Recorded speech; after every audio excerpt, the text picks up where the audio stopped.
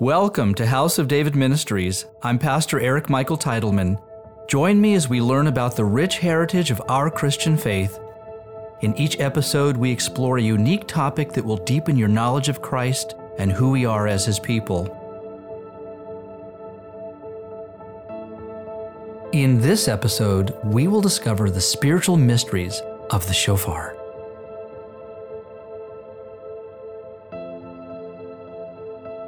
Now, the first time we read about the shofar in the Bible is right after the Exodus, when the Israelites encamped below Mount Sinai. The Hebrew word used in these verses is shofar, commonly recognized as a ram's horn. And the Lord had instructed the Israelites to wait for the third day when He would come down upon the mountain, and the blast of a shofar would sound before them. In Leviticus, and then again in Numbers, we read about the Feast of Trumpets. In Hebrew, it's called Yom Teruah, which means a day of blowing. The day is more accurately referred to as a sacred occasion commemorated with loud blasts. We read in Numbers chapter 29, "The first day of the seventh month shall be a sacred holiday to you when you may not do any mundane labor. It shall be a day of teruah, blowing for you." The Hebrew word used here again is teruah, which means blowing or to blow. In Leviticus, we also read about the shofar of the Jubilee, the Yovel, that was blown on the Day of Atonement, Yom Kippur. This day came 10 days after the Feast of Trumpets, and here specifically the Lord commanded the blowing of a ram's horn, a shofar. The words shofar and Jubilee are sometimes used in combination, called the Horn of Jubilee, Keren HaYovel. At other times in Scripture, the word Jubilee is synonymous with a shofar and are therefore considered the same. So now we're going to talk about the two silver trumpets. In Numbers, we read about the commandment for the Israelites to make two silver trumpets that were to be used in companion with the shofar. The Hebrew word for trumpet is chatzotzarot, which is plural, or singular chatzotzeret. And unfortunately, there is confusion in the King James translation, which uses the same English word trumpet for both a ram's horn and a silver trumpet. But in Hebrew, on the other hand, there is a distinction between the two because they are not the same instrument. The silver trumpets were blown differently and used for specific festivals, either in combination or separately with the shofar. We read in Numbers chapter 10, "Also in the day of your gladness, in your appointed feasts, at the beginning of your months, you shall blow the trumpets." And here it's bechutzatzarot, over your burnt offerings and over the sacrifice of your peace offerings. And they shall be a memorial for you before your God. I am the Lord your God. And the sons of Aaron, the priests, were instructed to blow the silver trumpets as an everlasting ordinance. Again, in Numbers chapter 10, it says, "When you go to war in your land against the enemy who oppresses you, then you shall sound an alarm with the trumpets, bechutzatzarot, and you will be remembered before the Lord your God, and you will be saved from your enemies." And so we see the purpose here was to call forth God's army to battle. Shortly after this commandment, we read about Israel going to war with the Midianites. And again, it was the sons of Aaron who blew the silver trumpets. Now, later in Scripture, at the walls of Jericho, it is interesting to read that the priests were commanded to blow a shofar instead of a trumpet. It says in Joshua chapter 6, "And 7 priests shall bear 7 trumpets of ram's horns before the ark. But the 7th day shall march around the city 7 times, and the priests shall blow the trumpets, shofars." So now let's talk about the shofar. The shofar is mentioned 72 times in the Bible. It is molded and polished from a single horn of a kosher animal. And of course, excluded is the horn of a cow because the Israelites worshipped the cow in the sin of the golden calf. It's ironic, though, that the word shofar is actually derived from the Hebrew words shor and par, which translates as bull and ox. The shofar is traditionally made from a ram, a male sheep at least 1 year old. It can also be made from the bushwhack antelope, which is also called a kudu. The shofar is carefully hollowed out, sterilized, and bent to its desired shape.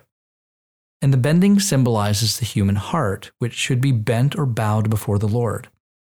The narrow tip is cut and shaped into a mouthpiece, and any cracks or holes in the shofar render it unsuitable, because there's no mending with any foreign substance that is permitted. Over time, each Jewish community developed their own style of shofar. Spanish and Sephardic communities and Jewish communities in Poland used either a flat or straight shofar with a low pitch or one that is bent that develops a very high tone. In North Africa, the Jewish people use a straight shofar with a deep sound. In Holland, a goat horn is traditionally used. And Yemenite Jews use either a ram's horn or the classic long spiral shofar made from a bushwhack antelope or an ibex that produces a deep trumpet-like sound. Some shofars are decorated with precious stones or carved with symbols like the Star of David or a menorah, and Christian and Messianic communities have also painted or decorated their shofars with silver. Wetting the inside of the shofar with water can enhance its sound, but coating the inside with lacquer or urethane can distort the sound and renders it invalid. There are many legends and mysteries surrounding the small number of shofar makers and their trade secrets. And today, most shofars are actually made in Israel. But the horns themselves are mostly collected in Morocco, Algeria, and countries in South Africa. The shofar is one of the world's oldest and supernaturally enchanted instruments of worship in Jewish culture. In the Bible, the shofar is conceived as an instrument used by God Himself. It is a symbol of God and a manifestation of His voice, the shofar of the Messiah. It invokes an emotion of the soul that is beyond words to describe, and no human sound is closely comparable. It blows a hole in our hearts with a powerful force that releases a flood of pent-up feelings and emotions, opening our souls to the untapped yearning for the presence of God. There is simply nothing else like it. So let's talk about how we use the shofar. In Judaism, each blast of a shofar has a unique spiritual impact. The instrument is blown in the upward position, the same as the horn exists in nature. One of the central commandments of the Feast of Trumpets, which is also called Rosh Hashanah, the Jewish New Year, is to hear the blowing of the shofar. The rabbis teach that Rosh Hashanah marks the beginning of creation, and on this day we are proclaiming God to be King and Creator of the universe at His coronation ceremony. Therefore, it is customary to stand when the shofar is sounded as we are standing before the King of Kings.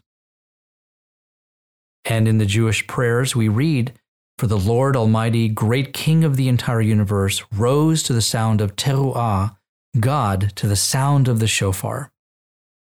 Blowing the shofar on Rosh Hashanah, therefore, foretells of the coming kingdom of God. Our sages set forth two blessings over the shofar, each beginning with, "Blessed are you, God our Lord, King of the universe, who has sanctified us with His commandments." You will notice the blessing begins in the second person, us, and concludes in the third person, Him. Experiencing God's benevolence, we are telling the Lord that we are too small and unworthy to stand before the King and speak to Him. We are unable to refrain from blessing Him for what He has done for us. And in response to hearing these blessings and the blowing of the shofar, we say Amen, inferring the same blessing upon us as if we had ourselves recited the prayer and blown the shofar. When the temple stood in Jerusalem, the shofar was used during specific convocations. For example, the commencement of Shabbat, the beginning of months, the new moons, and the 50th year of Jubilee, the Yovel. It was used during Selichot, which are the 2 days before Rosh Hashanah, when we beg for God's forgiveness. And it was blown on certain days of fasting. On the Day of Atonement, the holiest day of the year, when the last shofar blast would sound, the high priest would stand silently at the entrance to the Holy of Holies. He would chant a short prayer as he entered the room in silence, asking God to atone for the people. And the connection the high priest must have felt with God at that moment is probably beyond description. This one man represented the entire nation of Israel before the Lord, and the reverence he experienced for God reverberated to every Jewish soul, especially those who were present in the temple with him. The shofar was also used at other special celebrations, such as the return of the Ark of the Covenant to Jerusalem, and during Asa's repentance when he removed the idols from the land of Judah and Benjamin. After the Second Temple was destroyed, sadly the shofar lost much of its significance in the daily lives of the Jewish people. Now you'll notice from the Bible that both the silver trumpets and the shofar were blown on these festivals and new moons accordingly. So we read in Psalm 98, with trumpets, ve'chotzatzarot, and the sound of a horn, the shofar. Each instrument had a particular purpose. The rabbis explained in the Mishnah, which is the oral commentary on the Torah, the books of Moses, that in Rosh Hashanah, the Jewish New Year, the silver trumpets were blown abruptly, but the shofar was blown for an extended time. Their reasoning is because the shofar was considered to be the timely mitzvah, meaning the commanded blessing. This commandment is highlighted in Psalm 81, where it reads, "Blow the trumpet, the shofar, at the time of the new moon, at the full moon, on our solemn feast day." On these festivals, one's awe for God was to be greater than one's love for him. So for this reason, the rabbis instruct us. The level of divine pleasure evoked through the blowing of the shofar in the holy temple, the location where God's essence was manifest, is greater than the pleasure naturally activated on Shabbat. As such, the shofar is sounded in the temple even when Rosh Hashanah falls on Shabbat. So on Rosh Hashanah, we mark the beginning of the 10 days of repentance, or days of awe that lead up to Yom Kippur and the Day of Atonement. And during this time, we are warned to repent and turn away from our wicked ways, called teshuvah, and to seek the King's kindness. So blowing the shofar during these 10 days is an integral mystery linked to the day of the Lord. The sounds reach heaven and create a tangible presence of awe towards God. The sound of the shofar instills a sense of trepidation and fear that should lead us to humble ourselves before God.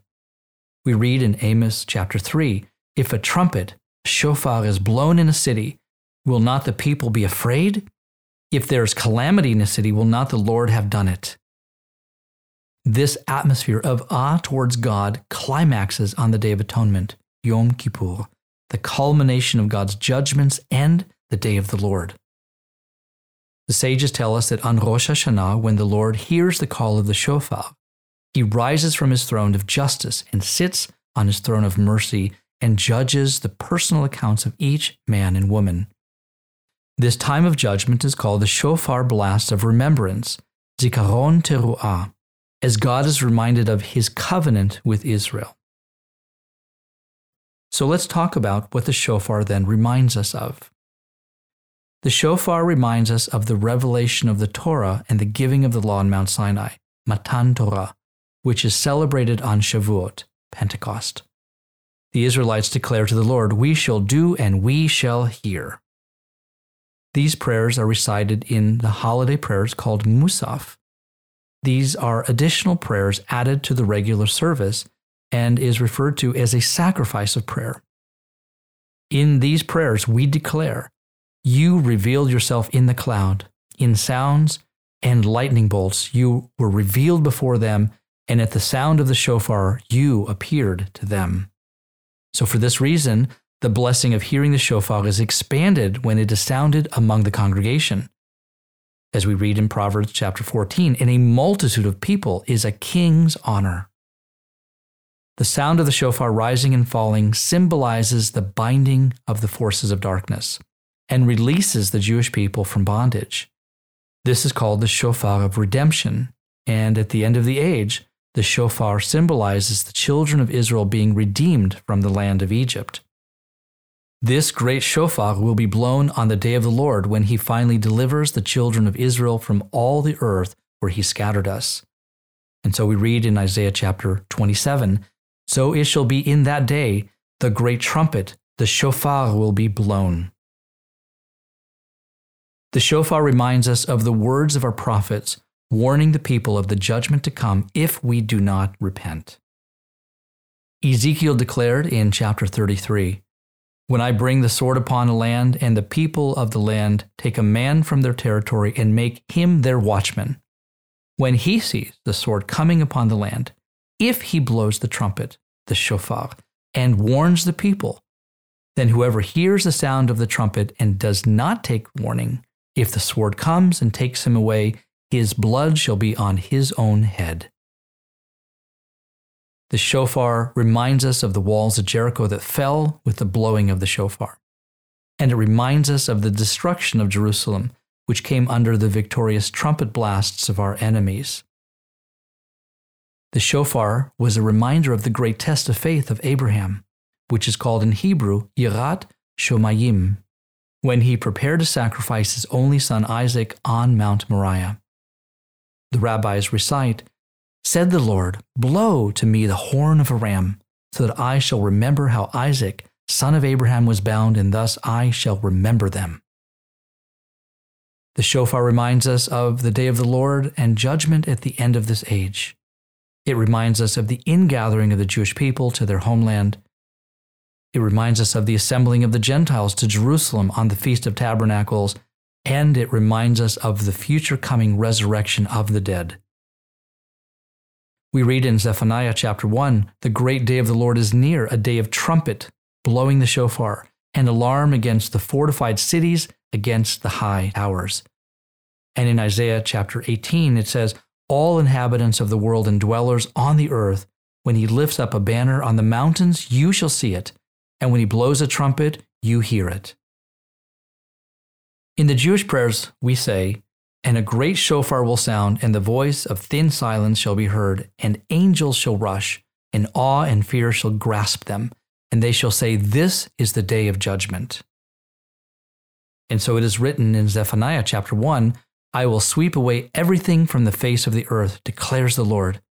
I will sweep away both man and beast. I will sweep away the birds in the sky and the fishes in the sea, and the idols that cause the wicked to stumble, when I destroy all mankind on the face of the earth, declares the Lord." And in Isaiah chapter 24, the Lord said, "See, the Lord is going to lay waste the earth and devastate it. He will ruin its face and scatter its inhabitants."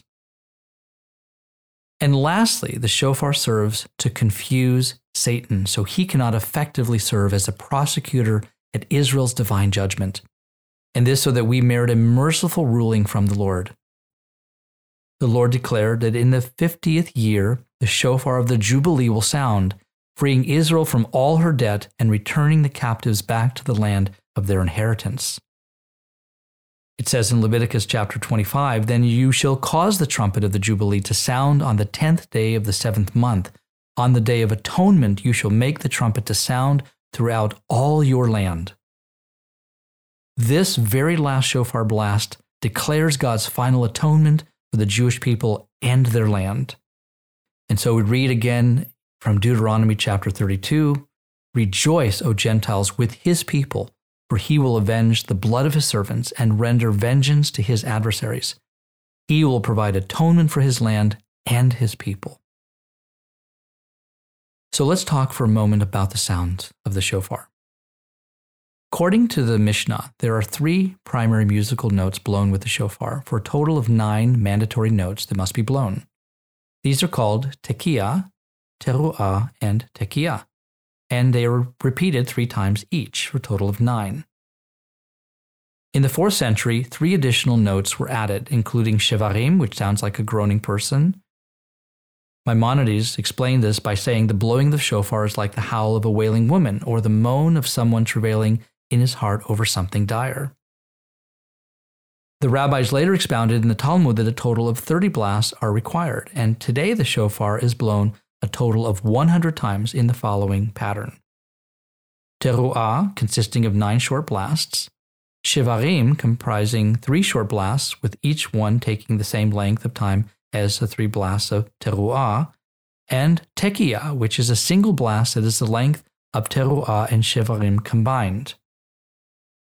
Now, Ashkenazi Jews produce a staccato rhythm, while the Sephardic Jews produce a wavy tremolo sound. The final blast is the large tekiah gedolah, which is 3 times longer than the normal tekiah. The words tekiah and teruah share common verbs and gerunds that are used to represent both the silver trumpet and the shofar. These 100 sounds are considered symbolic of the 101 letters of Sisera's mother, who lamented for her son's return from battle. Sisera had died in battle, and his mother's lament is recorded in the book of Judges, and it is called the Song of Deborah.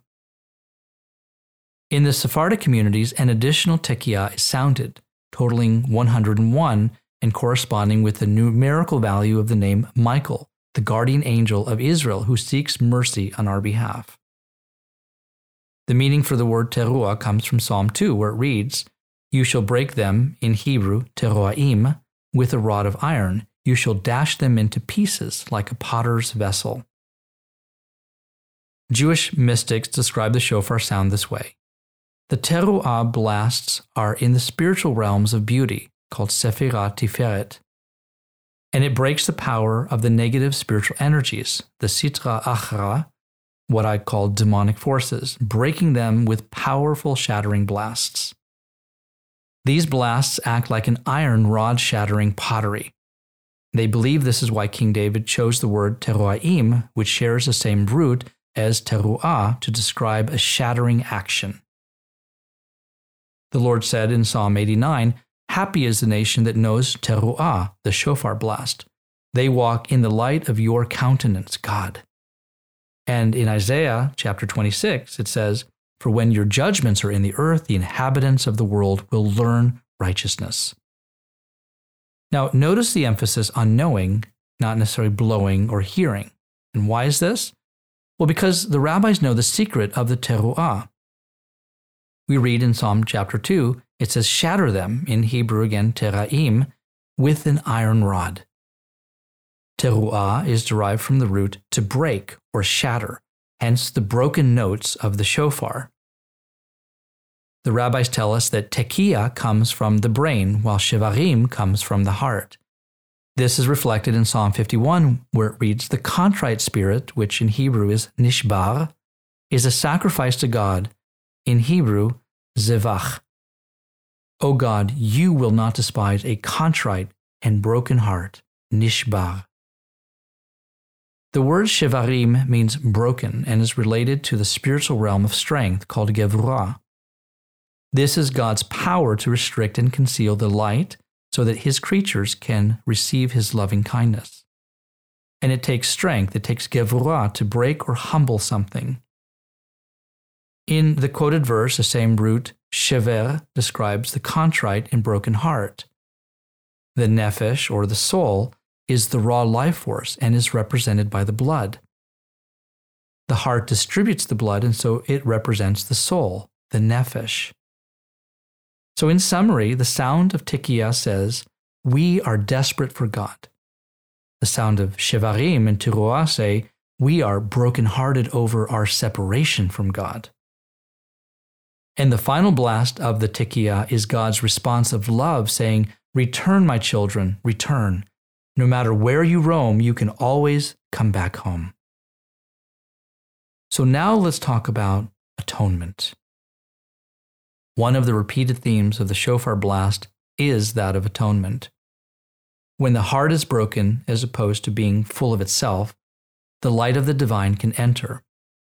The shevarim blasts of the shofar represent the breaking of pride in our hearts before the Creator.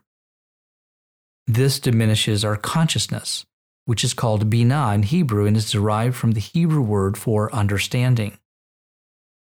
Binah, in turn, relates to the heart and is a state where the soul wants nothing for itself. When we annul ourselves before God, his harsh judgments are slaughtered, which is taken from the word zevach, which means to slaughter. And these are slaughtered by our broken and contrite spirit. And so we read in Psalm 51 again, the sacrifices of God are a broken spirit, a broken and a contrite heart. These, O God, you will not despise. The sound of the teruah is from the wings of the lungs, which is the source of the sound. The lungs and the windpipe contain the sound, and they make the simple sound, while the mouth and specifically the lips make the speech of the shofar. Speech always represents the Sephirah of Malchut, which is the spiritual realm of exaltedness and humility. And so the very act of blowing the shofar represents our unification with the divine. We become one with God. So let us summarize all that we've talked about. And there has been quite a bit of information. So I would encourage you to go back and listen and re-listen a few more times. I know I've given you a lot of Hebrew terms and definitions and a lot of deep spiritual insights from the writings of the rabbis. So let's summarize again. The shofar, not the silver trumpet, is an instrument that God uses to shatter our pride and open our hearts to His loving kindness. But it is not the shofar that makes the sound. It is our mouth that cries out from our heart, from our soul in repentance to the Lord. And with a broken and contrite spirit, the Lord in turn shatters His judgments against us. Rambam, who is one of our great sages, writes, although the sounding of the shofar in Rosh Hashanah is a divine decree which is accepted without our having to understand its reason, nevertheless we can discern a purpose in doing so. It is as if to tell, sleepers, arise from your slumber, and those who are dozing, awake from your lethargy. Review your actions, repent your sins, and remember your Creator. Those who forget the truth with the passing of time and who waste their years pursuing vanity and folly that is purposeless and cannot save you, look into your souls and improve your ways and your deeds. Let all abandon the ways of evil and thoughts that offer no benefit. These verses address repentance and forgiveness and are the central theme surrounding the time from the Feast of Trumpets through the Day of Atonement. And these will be fulfilled on the day of the Lord with a great shofar blast when Christ returns to the earth. And then He will pour out His judgments on all flesh, but on Jerusalem His spirit of grace and supplication. God will open Israel's uncircumcised hearts, and she will regret her sins. As it says in Zechariah chapter 12, and I will pour on the house of David and on the inhabitants of Jerusalem the spirit of grace and supplication. Then they will look on me whom they pierced. Yes, they will mourn for him as one mourns for his only son, and grieve for him as one grieves for a firstborn. The nation of Israel will cry out for the Lord just as in the days of Egypt, and they will call out for the coming of their Messiah, the Son of David. Yeshua said in Matthew 23, you shall see me no more, though you say, blessed is he who comes in the name of the Lord. Oh yes, Israel will cry out from their bondage and suffering.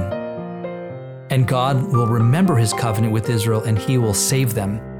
And so all Israel shall be saved, as it is written in Romans 11, the deliverer will come out of Zion, and He will turn away ungodliness from Jacob, for this is my covenant with them when I take away their sins.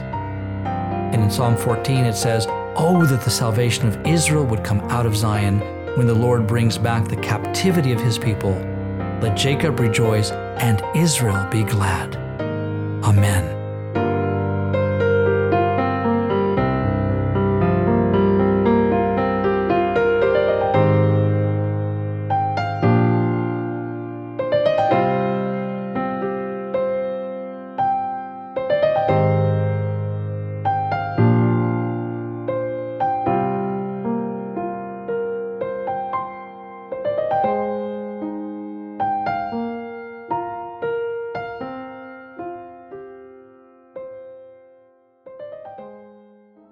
If you have enjoyed this teaching from House of David Ministries, make sure you subscribe to our channel and don't forget to visit our website where you can sign up for our monthly newsletter.